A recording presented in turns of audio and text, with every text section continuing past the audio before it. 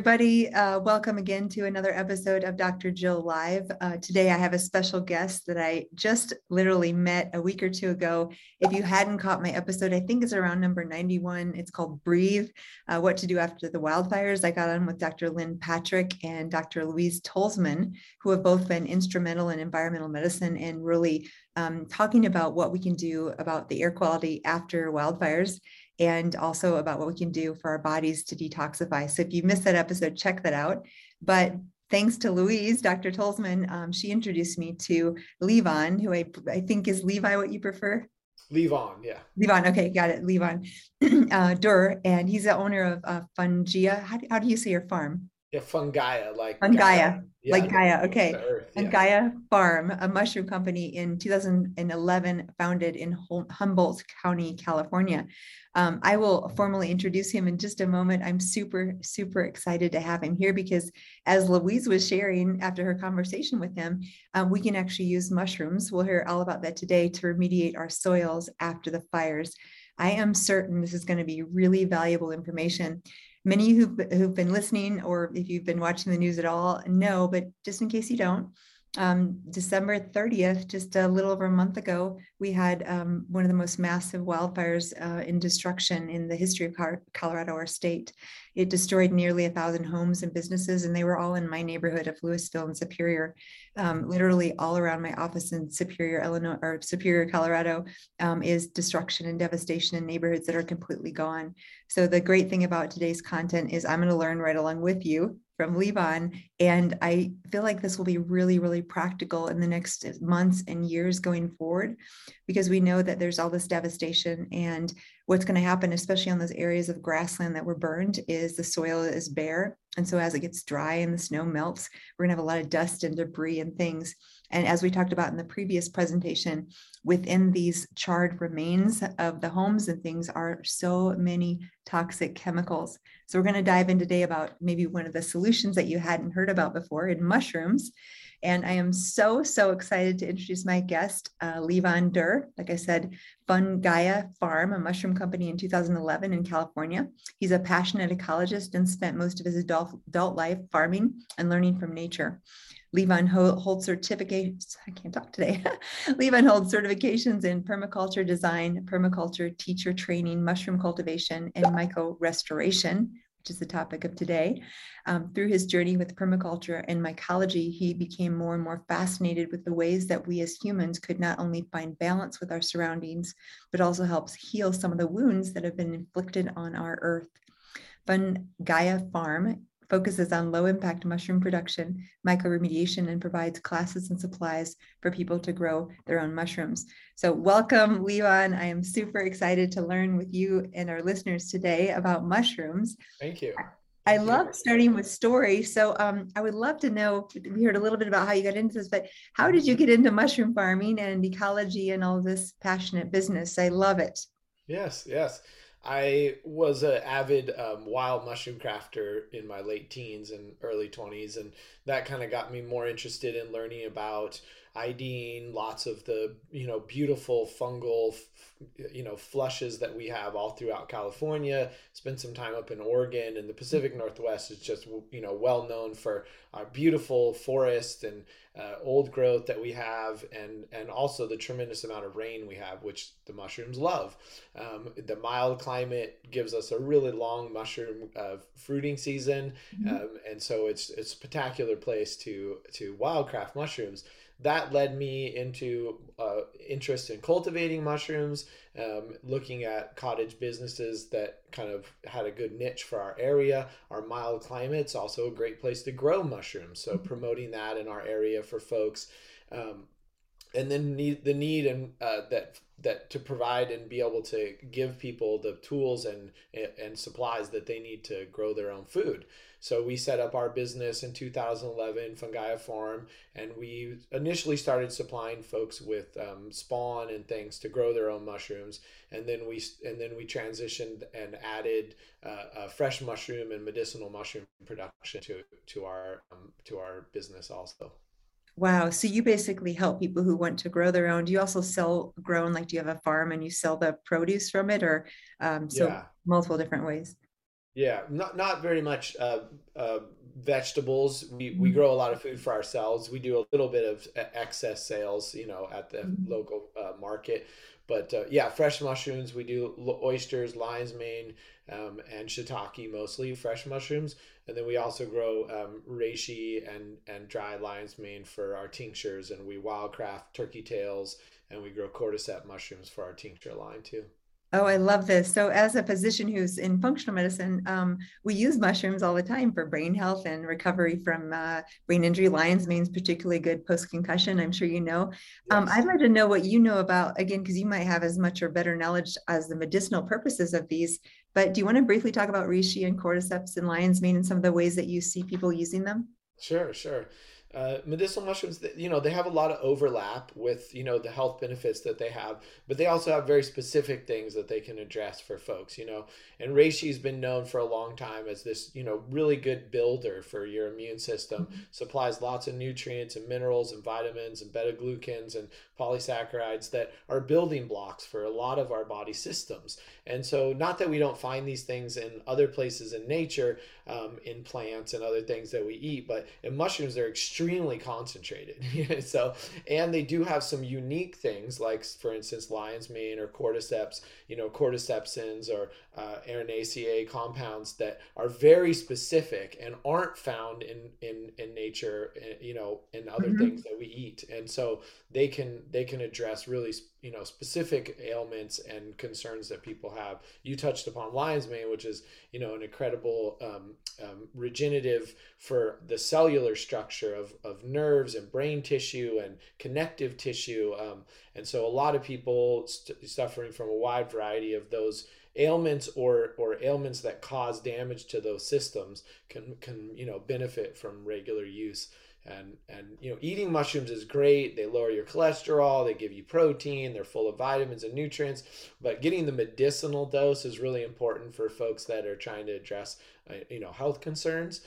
So tinctures and supplements are a great way to get that regular usage where you can take that a couple times a day, and really see if that's something that helps you.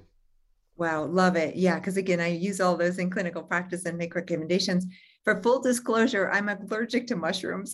So I have to say that, like, and I have a lot of patients who have mold illness, and I want to Yeah. just say this, the obvious here. First of all, often in the very beginning, when people are really sensitive to mold or fungally colonized, they don't do great on a lot of mushrooms. But Yep. I get this question all the time, so I'm just warding it off. Unless you're completely allergic to them, often after mold treatment, remediation, and stuff for your own, physical body, you can tolerate these again. So this is one of the things best to talk to your doctor about. But Yeah. because I get so many people, what about mushrooms? I thought I shouldn't eat those. I don't think that's true for everyone at all. If you have, even if you had a fungal issue or mold exposure, but if you truly have an allergy, and interesting, you mentioned beta glucan. That's one of those components that's in these mushrooms. It's so powerful for immune support. We actually use the supplement, the derivative, the beta glucans for immune support. And these mushrooms, and did you mention cordyceps and reishi contain that, or Yeah. maybe all of them a little Yeah. bit? Yeah. A little bit, all of them. Yeah. Yeah, Yeah, exactly. Because you are eating spores. So yeah. if you're toxified with, yeah, spores, Yeah. mold is a fungus. So That's where I was talking to my colleague who we both treat mold related environmental toxicity and illness. And we were both saying it's a love hate relationship. Like we really do clinically use mushrooms. We love them. I'm a yeah, huge advocate. So don't get me wrong here.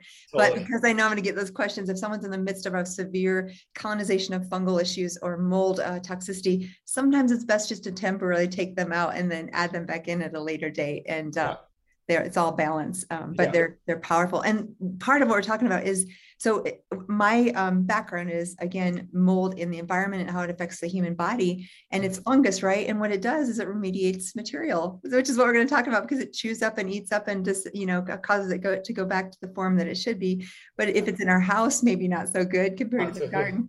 Or even when we're farming, we have to wear respirators and stuff just because the amount of Yeah, spores, specifically like oysters or yeah, reishi or something, and certain spores germinate faster and are more irritant to our lungs than yeah, other, spores, so the size, the shape, yeah, the variety of spore that it is, and so being someone that works around it all the yeah. time and does a lot of just shoveling wood Yeah. chips, around and lives in a wet environment, we have to be careful. And then even in the fruiting room, it's not a big problem for somebody that, just grows a couple oysters in their Yeah. house or something, unless they have a mold allergy. But, but somebody that works around it daily, it's you have to be careful. I'm so glad you said that because that's again, I'm such a big fan of what we're going to talk about. And I think it could be for almost anyone, even someone like myself, to have in my home. But like, I love the caveats because, of course, my population, a lot of the listeners are like, we have mold illness. What do we do? So just that precautions and things. Exactly. But it doesn't mean you can't necessarily eat them or take them or do that. And again, Right. it depends. So let's talk about like what kinds of mushrooms are best for, and first of all, just remediation in general. Mhm. Um, we know that mold and spores and fungi in general, their job is to turn over the earth. Tell us a little about this background and why it's important to, someone after the fires. Yeah. So we know, like you pointed out, that fungi are remediators and they're digesters. And if we didn't have them, we would be standing in 100 feet of organic waste on the planet. So they dissolve everything around us, break things down through this enzymatic like activity, where the mushroom that we kind of referred to, just to give a little context, is kind of the generic name for the fruiting body of the organism. Okay. What the larger mass of the organism that we're talking about, the fungi, is the mycelium, and this is the root-like structure that grows through the substrate, be it the leaf mulch in the forest floor, or a log in your backyard.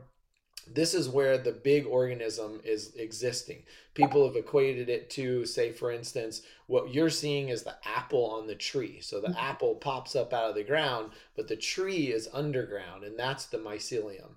Well, the way the mycelium eats its food is by secreting these really powerful enzymes, somewhat similar to, like, say, our pancreatic enzymes that Mhm. we use to break proteins and carbohydrates down. And so it's secreting these through these little hyphae threads, right? They kind of look like cobwebs, Yeah. and these cobwebs can grow extremely fast, and they can break down a wide variety of materials and very, very dense bonds. So obviously its favorite food is carbonaceous materials. It's looking to eat like lignins and cellulose out of the materials, and out of that get the sugar. Of course, they use minerals and other things to build their structure, and that's why they're so medicinal. But when we're just talking about remediation, we're looking at using that same enzymatic process to break down other bonds, be it like chemical bonds or Mhm. hydrocarbon bonds and things like that. So there's been a lot of great research looking at what fungi and molds and yeasts can break down what different chemicals. So we kind of have that like knowledge now. There's been some great books written and people have researched all that. A lot of it's been in the laboratory setting, Mhm. and bringing that out into the real life, in the field, is kind of where the movement is right now. Is understanding how to take a biological organism and give it these very specific parameters of humidity and temperature, where it's comfortable to live. And then if there's a contaminant that we're looking at breaking down, like say hydrocarbons for instance, how can we create the environment where that mycelium will thrive and also come in contact with the hydrocarbon, and also molecularly disassemble the hydrocarbon so it can get at that carbohydrate bond, because that's all it's doing with a piece of wood too. Yeah. Wow. So love this. So basically what you're starting to teach and give, opportunity for people in your state of California, and we'd love to do that here too, is to how could we actually grow or use the mushrooms? Would you use it in, like, say, we have these subdivisions that are gone. And of course, with the debris there is concrete. And I mean, it's just nasty. There's still yards and stuff, but then there's also these areas of just grassland or area where it just, went open space and it just completely Sure. obliterated the grass Sure. cover. Where would Sure. you recommend, like, say, the city of Louisville wants to use mushrooms? How would you advise a city on rebuilding after a wildfire and use of mushrooms? Great. Well, because I give these talks, frequently, and I get a lot of questions from folks, I like to just clarify. So there's the process of pulling toxins out of the ground Mhm. and embedding them into something, which is commonly used for like phytoremediation, where you plant grasses or Mhm. sunflowers, and or alfalfa, and you pull the contaminants, say for instance lead or Mhm. cadmium or some toxic heavy metal, and you pull that up into the plant. Mushrooms are capable of doing that, which also makes them a candidate for being toxic too, Yeah. because they can be full of lead. That You was can, my next question. We'll go to like if you can you eat these? Because I'm assuming yes, no. no, Yeah. right. But when it comes to organic compounds, again, like say hydrocarbons or man-made chemicals Yeah. like pesticides or flame retardants, we can use the mycelium to Uh-huh. break down and molecularly disassemble those bonds and let the mycelium get at that carbohydrate that it wants to Yeah. eat. And then we end up with base salts, some gases, and this non-toxic substrate if we've broken it down sufficiently. Mushrooms are capable, like we just mentioned, of bioaccumulating heavy metals. In two of the three hydrocarbon remediations we did using oyster mycelium, we Mhm. never fruited the mushrooms, right? We never grew actual Got fruiting it. bodies Yeah. like mushrooms.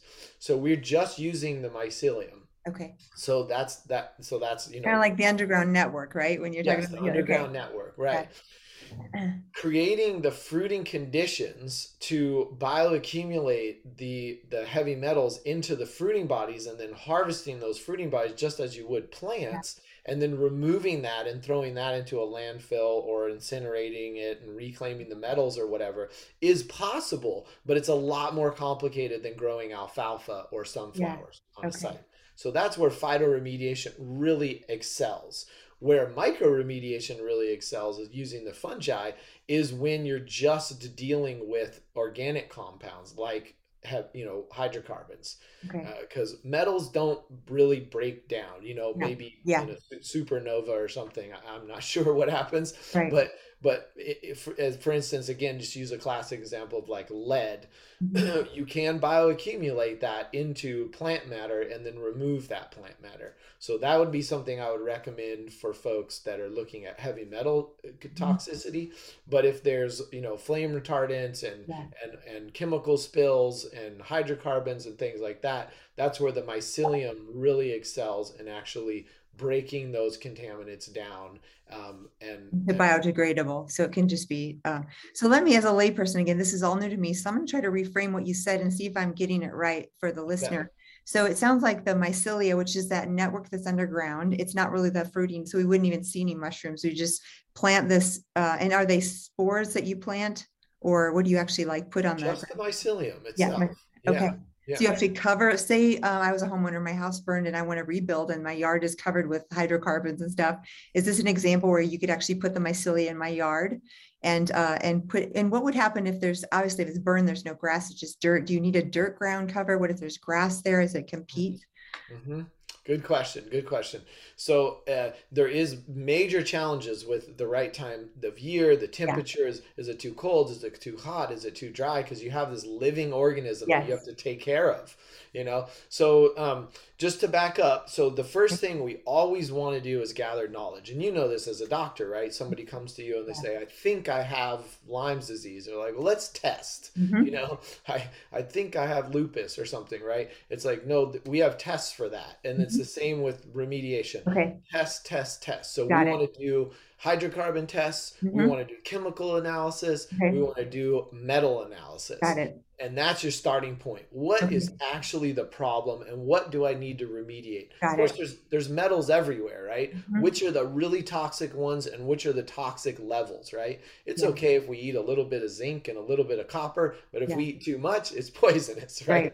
Right. You Right. know, um, and so that's where I always encourage people to start is find your local soil testing, Yeah. water testing company and contact them. They usually have little containers you can pick up and go and take tests throughout your property or your Okay, field so as or you whatever. start with testing, love this because this is just what I do. So you Exactly. test your soil, Mhm. and then finding out, and you can either have like hydrocarbons, flame retardants, chemicals, benzenes, toluene, whatever, and those are more in Yep. the air, or you're Yep. going to have metals, which two different solutions, two different Two problems, different right? solutions. People are looking at microremediation for metals. There was a report just published where they were doing dried mycelial mats and they were burying Wow. them in the soil to absorb lead. They didn't Oh, really tell you how they were doing it. They just yeah. said they got a grant and it was through this university. But it was a pretty cool project. I could put links later to Okay. after this Cool. talk or what Yes. have you. Um, it just popped up in my feed and I was like, that's really interesting. Oh, There has been mushrooms that have found also to bioaccumulate huge background levels of like radioactive isotopes. yeah. Again, sort of acting like a metal Uh-huh. that the mushrooms were bioaccumulating into the fruiting bodies. But super challenging to create those conditions to fruit the mushrooms. Whereas plants just excel in absorbing heavy metals. This might be multiple years of planting alfalfa or grasses, or there's also a couple mustards in the mustard Uh-huh. family. Very hardy, mustards that grow like weeds everywhere, Mhm. right? They're all over Yeah. the planet. But you might be growing it, planting 2 or 3 crops a year, collecting that biomass and drying it and disposing of it, and then retesting the soil and seeing if your lead levels You have just- gotten lower and lower, right? This is So so that's cool because it's so parallel to humans, and say they have lead or mercury. We're using clay and charcoal and binders in the body. And of course, other things like alpha lipoic acid and glutathione. And so we're pushing the toxins out. We're collecting them usually in the bowel through the stool. And right. then we retest the human body and say, is the level lower? So it absolutely parallels what we Exactly. do. Right. We are of the earth for sure. Yes. And these systems, I like to point out to people that, on the family tree, plants and fungi branched off. Yeah. And then millions of years later, animals and fungi branched off. So genetically, we have a lot more similar processes to fungi than we do. That's why they're not really a plant. They're not really an animal, Yeah. but they're definitely not vegetarian. They Right. eat insects. They attack larvae. They're Wow, I didn't know. We're having a whole other talk about what else do mushrooms do, because yes, yes. that's fascinating. Yeah. They're very, very advanced beings. Yes. And they've been Wow. here a lot longer than us. So surprise, surprise, they come across a hydrocarbon molecule and like, what's a hydrocarbon? It's just a bunch of organic matter that piled up before there was fungi on the planet and turned into hydrocarbons, right? So it's not like oyster mycelium, Pleurotus ostreatus is going to run like down into an oil field and eat on the oil. We need to have that oil in a state. We need to have that chemical in a state that's going to be, hospitable to that mycelium for it to grow. And that sort of leads me to Got it. kind of describe the microremediation process. Yes. So for instance, the 2 projects we've done, hydrocarbons, huge problem. Oil spills everywhere. People spill gasoline. People have spills. Company has spills. It washes up on the beaches. We don't know what to do with it. The landfills are filling up. Nobody wants, these hazardous wastes, right? So along comes the fungi, amazing remediator. So what we did in two of the 3 projects we did up here, we actually grew the mycelium out on burlap and straw. And we brought these rolls of inoculated, fully colonized with the oyster mycelium, rolls of burlap. And then we layered this in sort of a lasagna type layer of contaminated soil with some straw, with the mycelium, with a little more straw, with some contaminated soil. And you can read this whole report on our website if people are interested in implementing this in their own area. So we basically created these really small piles because we don't want to create a thermophilic like compost pile where it gets too hot for the mycelium. The mycelium wants to live at like 60, 70 degrees, not 140, 120 degrees. Yeah. And then we tarped everything. We contained the soil, right? Because it's contaminated. It's a hazardous waste. We kept rain off of it, and we treated this soil. In the case of the diesel fuel spill, we treated the soil twice. In the case of the motor oil spill, we treated the soil 3 times. So these projects took over a year to 2 years, partly because we're dealing with the cold winter and too hot summer, and so we have these little spring and fall windows where we could get this mycelial growth to happen and get the remediation to take place.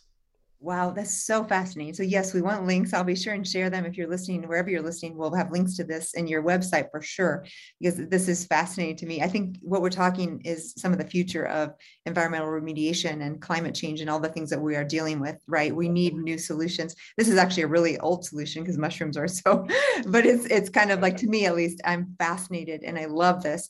So my other question, you mentioned climate. So again, if we were going to use this in some area with the wildfires around our community, we're in Colorado, it's super dry. Is Colorado too dry for mushroom growth, or could it be certain times of the year?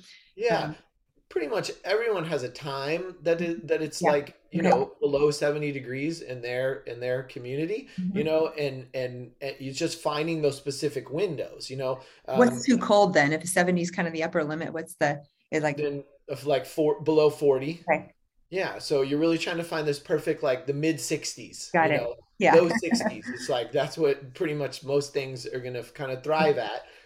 And so this takes monitoring, and like you mentioned, this is a very old technology. We're just using this biomimicry of this process where if we all vanish today, fungi would just come in and It's eat. still, they just do it automatically, right? They just eat this computer, right? They'd eat my whole house. They'd Yeah. eat this computer, right? It would all be gone in a few thousand Yeah. years. We're just trying to use these processes to speed things up because as people have begun to realize, as populations on the planet have gotten bigger and bigger, and our landfills have filled up, and we've created more, Superfund sites and toxic, hazardous waste everywhere. There is no away when you decide to throw this contaminated soil. We're just moving it to someone else's watershed, and Yeah. sure, maybe the landfill's lined, but that liner is a ticking time bomb too, right? That's going to degrade. Absolutely. Yeah, some Yeah. fungi is going to eat that, and then, Yeah. and then it's just leaching into the river. And so it takes a long time for these like natural cycles to process all this material, where we can speed this up by creating the perfect environment for the fungi to live I and break love these. that thought. That brings us back, like you said, because this is what's already happening. This is why, part of why mushrooms exist, to Yeah. just the circle of life. But it makes so much sense to think about it as the way your company is teaching people to use it is just accelerating the process and giving you a specific space or home or, a Yes. place for this to happen. Um, would this be so from what you said, of course, the myceliae, what do you call them? Mycelium. Basilia. Yeah. These guys go under, and these are the hydrocarbons. They like to chew that up or whatever. And that Yep. would be, like you said, with oil spills or any sort of hydrocarbon toxicity anywhere. Yep. Then we talked about the metals and the fruiting body. Now that's going to take more because you're actually growing and you have to have really good conditions to get it to fruit. And that also you're going to throw that away, or not throw it, but burn it or Yes. whatever, because that Yes. would not be consumable due to toxicity, right? Exactly. Okay. Exactly.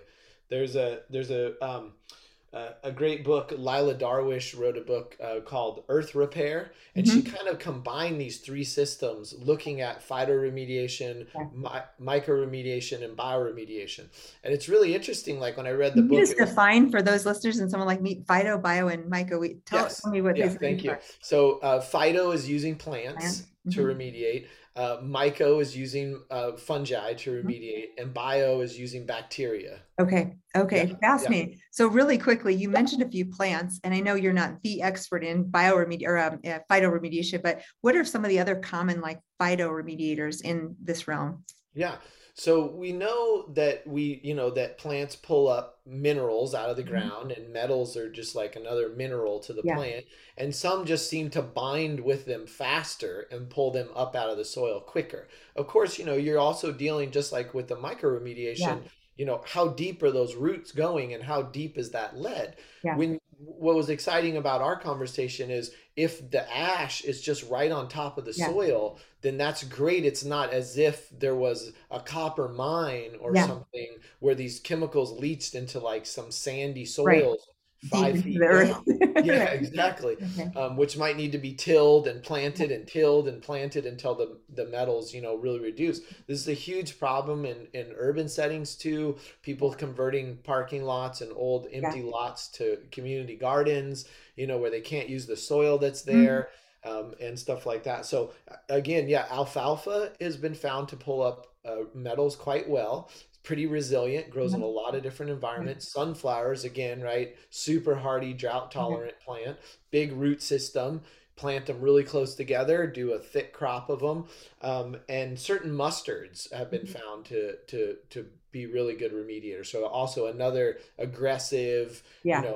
really prolific, vegetative, drought tolerant, plant that you can work with. So I want to talk about species of micromediators, but before I move to that, one thought is we have this natural shrubbery and grasses and stuff, and some like competing things get introduced, and then all of a sudden, I can't remember the name of the tree that's now endemic here in Colorado that was brought in. And would any of these plants or these mushrooms take over the natural habitation, or would they just do their thing and kind of? Great question. Great question. Right. We don't want to bring in another problem. Yeah, You go to Hawaii and they're like, and then they release yeah, ferrets. exactly. Right. And now there's ferrets everywhere. Yeah, totally.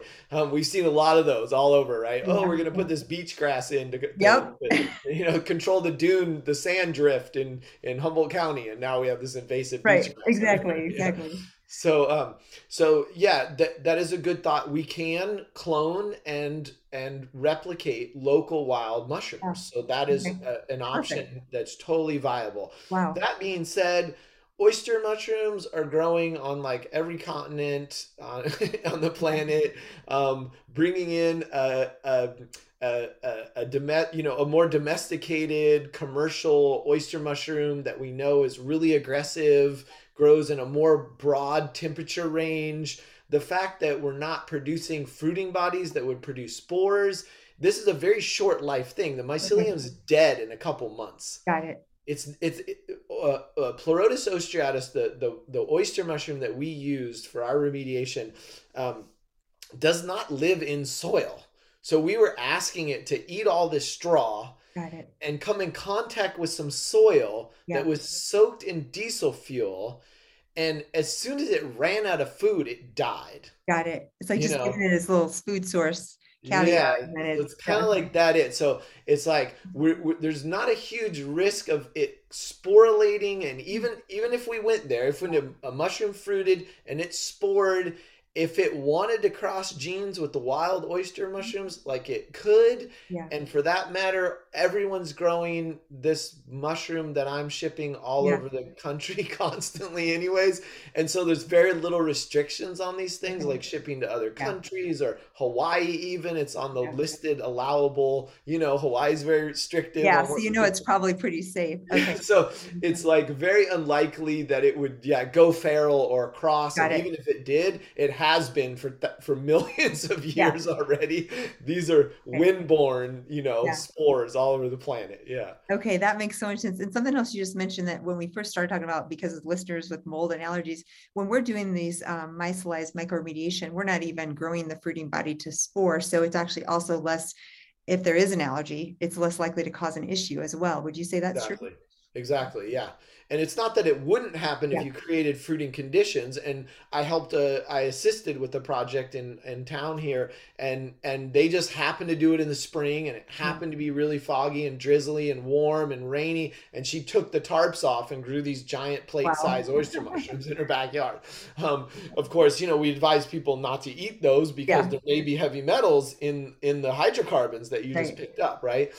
When you have engines grinding metal against each other, it can have heavy Yes. metals and waste, hydrocarbon products. Yeah. Wow. So this is fascinating. And do you see communities, obviously, with these big oil spills, it makes so much sense. And that's so exciting what you've already been involved in and the future of that, because we continue to have these accidents and ruin our environment. And it's nice to have some solutions. But how would you see it for an average community? Like, say you were to say for Louisville and Superior, what would you see as possibilities to use mushrooms in the community where there's been wildfires? Would it be on the open space? Would it be in people's, I'm still trying to figure out, like, if people wanted to use them, where would you recommend they do that, or Mhm. how? Or Yeah, we yeah. said first test, so they need to know what's going on, right? Right. Testing, Yeah. and then in the sense of, if we just take the fire, Mhm. as the issue, Yeah. when we had a diesel tank, spill, Yeah. it soaked 7 feet down into sandy loam, Uh-huh. soil. So let's say there wasn't heavy metals there Mhm. before, Right. which there might be, Yeah. but let's say there was there was just the home burned down, and now Yep. there's the chemicals from the ash and all Yeah. the appliances and Right. couches and everything. So it's very likely that the first 2 or 3 inches of soil is all that would need to be Yeah. removed. Right. So I would take that and I would scrape that up. I Mhm. would get it tested, obviously, know what I'm dealing with. If it was heavy metals, I would do the phytoremediation using plants. I would Okay. plants in the soil. I would harvest that biomass. I would dry it and then dispose of it. If it was hydrocarbons or some other, organic compound, I would then address the right chemical for the right, the right fungi for the right chemical. There's some great books out there. I'm always happy to consult with people So on you're saying it's actually even deeper than that. Like there's enough data that they say they have these three chemicals. There's probably some types of mushrooms that are better than others at remediating Yes, those. yes. Okay, Now, fascinating. obviously, Love it. there's a reason why Turkey Tail are on the front of this book, Wow, is because they're because Turkey Tail is a huge remediator. okay. And surprise, surprise, turkey tails are growing on, everything in my yard. They're Yeah. growing on Doug fir, they're growing on oak, they're growing on tan oak, they're growing on some apple cuttings. They'll grow on anything, is basically the answer to that. And oyster mushrooms are another big remediator because they are super willing to eat a lot of different things. They'll grow on newspaper, they'll grow on straw, they'll grow on a huge wide variety of woods. So when you see that diversity where a saprophytic fungi, a wood digester, Yeah. is its adaptation has allowed it to eat a wide variety of different woods and break those bonds. If it can eat a conifer loaded with all these resins and right, and it can at the same time eat an oak like a hardwood, you can see the diversity of its digestion. That's probably going to be a good mycoremediator because it's Yes. right. Cool. Right. Whereas some things are very, very specific. They only grow on these woods, and so these folks in these books have researched all these different yeasts and molds, and it's not always 100%. Sometimes it degraded at 70%. Sometimes it degraded at 90%. Sometimes it degraded at 50%, and you had to do it 3 times to get it fully broken down. Oh, this is so fascinating. It's such a parallel to, again, I treat mold related illness. So I use different binders in the human body, and each of them have different affinities for different types of mold. So I might have aspergillus or penicillium and use, certain types of binders. And then if I have Stachybotrys or Cotomium, I'll use clay and charcoal. And so in a different way, it's very similar to our bodies. And I see lots of parallels. Well, so this is fascinating. So is there anything we haven't talked about that your company does? Obviously the mycoremediation, the oil spills, you've done 2 separate specific endeavors that were written up on the oil spills, right? Yeah. So the report on our website was our first big project. And so it was huge learning experience. So a lot of the report I wrote about what we did wrong, because I really wanted to learn, right? That's how we people, don't repeat these wrong mistakes. This is what went right. And the project was successful and it worked, but I want people to skip over the failures and get right to the success. The motor oil spill was great, and I knew a lot more when we addressed that. That I made into a short YouTube video. You can kind of see, because I wanted people to really get the tactile experience of seeing the process in the field, and some of the challenges. It was snowing where they were, and then it was 100 degrees, so we had to do 3 different treatments, and the oil was very viscous, and it was just like this sloppy sludge of soil. And so I noticed that the mycelium was having trouble penetrating in there. The straw was decomposing kind of fast, so we switched to some wood shavings and started mixing inoculated wood shavings in on the 2nd and 3rd treatment, and that was more successful. You see, we only got a 30% reduction the first time, and then we got a 70% reduction, and then we got a 90% reduction, and we were like, okay, this is good enough for her to use as her driveway. This was used motor oil, so we never did a heavy metals test, so this isn't like, oh, plant my veggies right here now. Cool. Well, this is so fascinating. I love it because it's a new topic that I did not know much about. And it's so parallel to what I do, just like fits in and so important. Well, any last, first of all, I think we'll end with any future things that you see that maybe haven't been done, that you just based on what you've seen and known, and that you would love to see happening in your world of mycology and molds. Well, the lovely thing about these technologies is they're very achievable by the average person, Mhm. right? There's Yeah, plenty of remediation companies out there that have solvents that will yeah, dissolve chemicals, dispersants that will get the oil off the top of the ocean and send it to the bottom. yeah, you know, yeah, and some of them are great, some of them clean it up completely, some of them, don't. This technology, it's not a silver bullet, it's just another tool in our tool belt to have at our disposal. What's wonderful about it is anybody can grow some oyster yeah, mycelium, right? Oysters are so forgiving. They're literally like the easiest mushroom to cultivate, that you can take an oyster mushroom and cut the stem off and roll it up in some cardboard and start oyster spawn in your wow. backyard. So yeah, no spores, no Yeah, mold, just mycelium growing. Put it in some straw, mix yeah, some contaminated soil in that straw, test it yeah, before yeah, and test it after and see if it was successful. So it's yeah, a very achievable thing, like growing mustards yeah, or alfalfa. You can test the soil. It usually costs about 60 to $70 to do a heavy metals test on your soil, and then you can test it after. Did I draw enough of the lead out of my soil? So um, we are totally open for Zoom consultations. We do sell supplies for yeah. people and grow things. Obviously, shipping is not practical. Uh-huh. These micro remediation needs to happen in your local community and grow it. We can supply cultures and things like that, and things to get started. But yeah, this is something that people have to grow on site most of the time. I did ship a roll of inoculated burlap to a student in New York that was doing a Wow. microremediation project. And so Uh, the shipping was very expensive. Yeah, I bet the heavy, wow. So where can people find you? Where is your website, and is there links there to, I'll again include whatever you share with me, but Great. tell us where to find you. Yeah. So we're in Northern California, Northern California. Mhm. People think, San Francisco, Yeah. that's Central California. All the way. It's a long state. We're an hour from the border, on Humboldt, right around the bay in Humboldt County. Our website is fungiafarm.com. And spell that out just to be sure everybody's got it. Yes, FUNGAIA. Farm.com. Perfect. Yeah, Awesome. fungiafarm.com. And we do classes and consultations and sell spawn and, lots of, supplies for people to grow edible medicinal mushrooms or do remediation. Mhm. Um, and we're on Instagram, Facebook, and all stuff like that. We love hearing from people. We love hearing about projects that are people doing, and just really love promoting this community action, to clean up the Yeah. earth.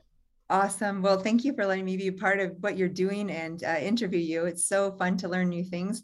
Love what you're doing, and keep Thanks. letting me know how I can support you. Great. Thanks for having me.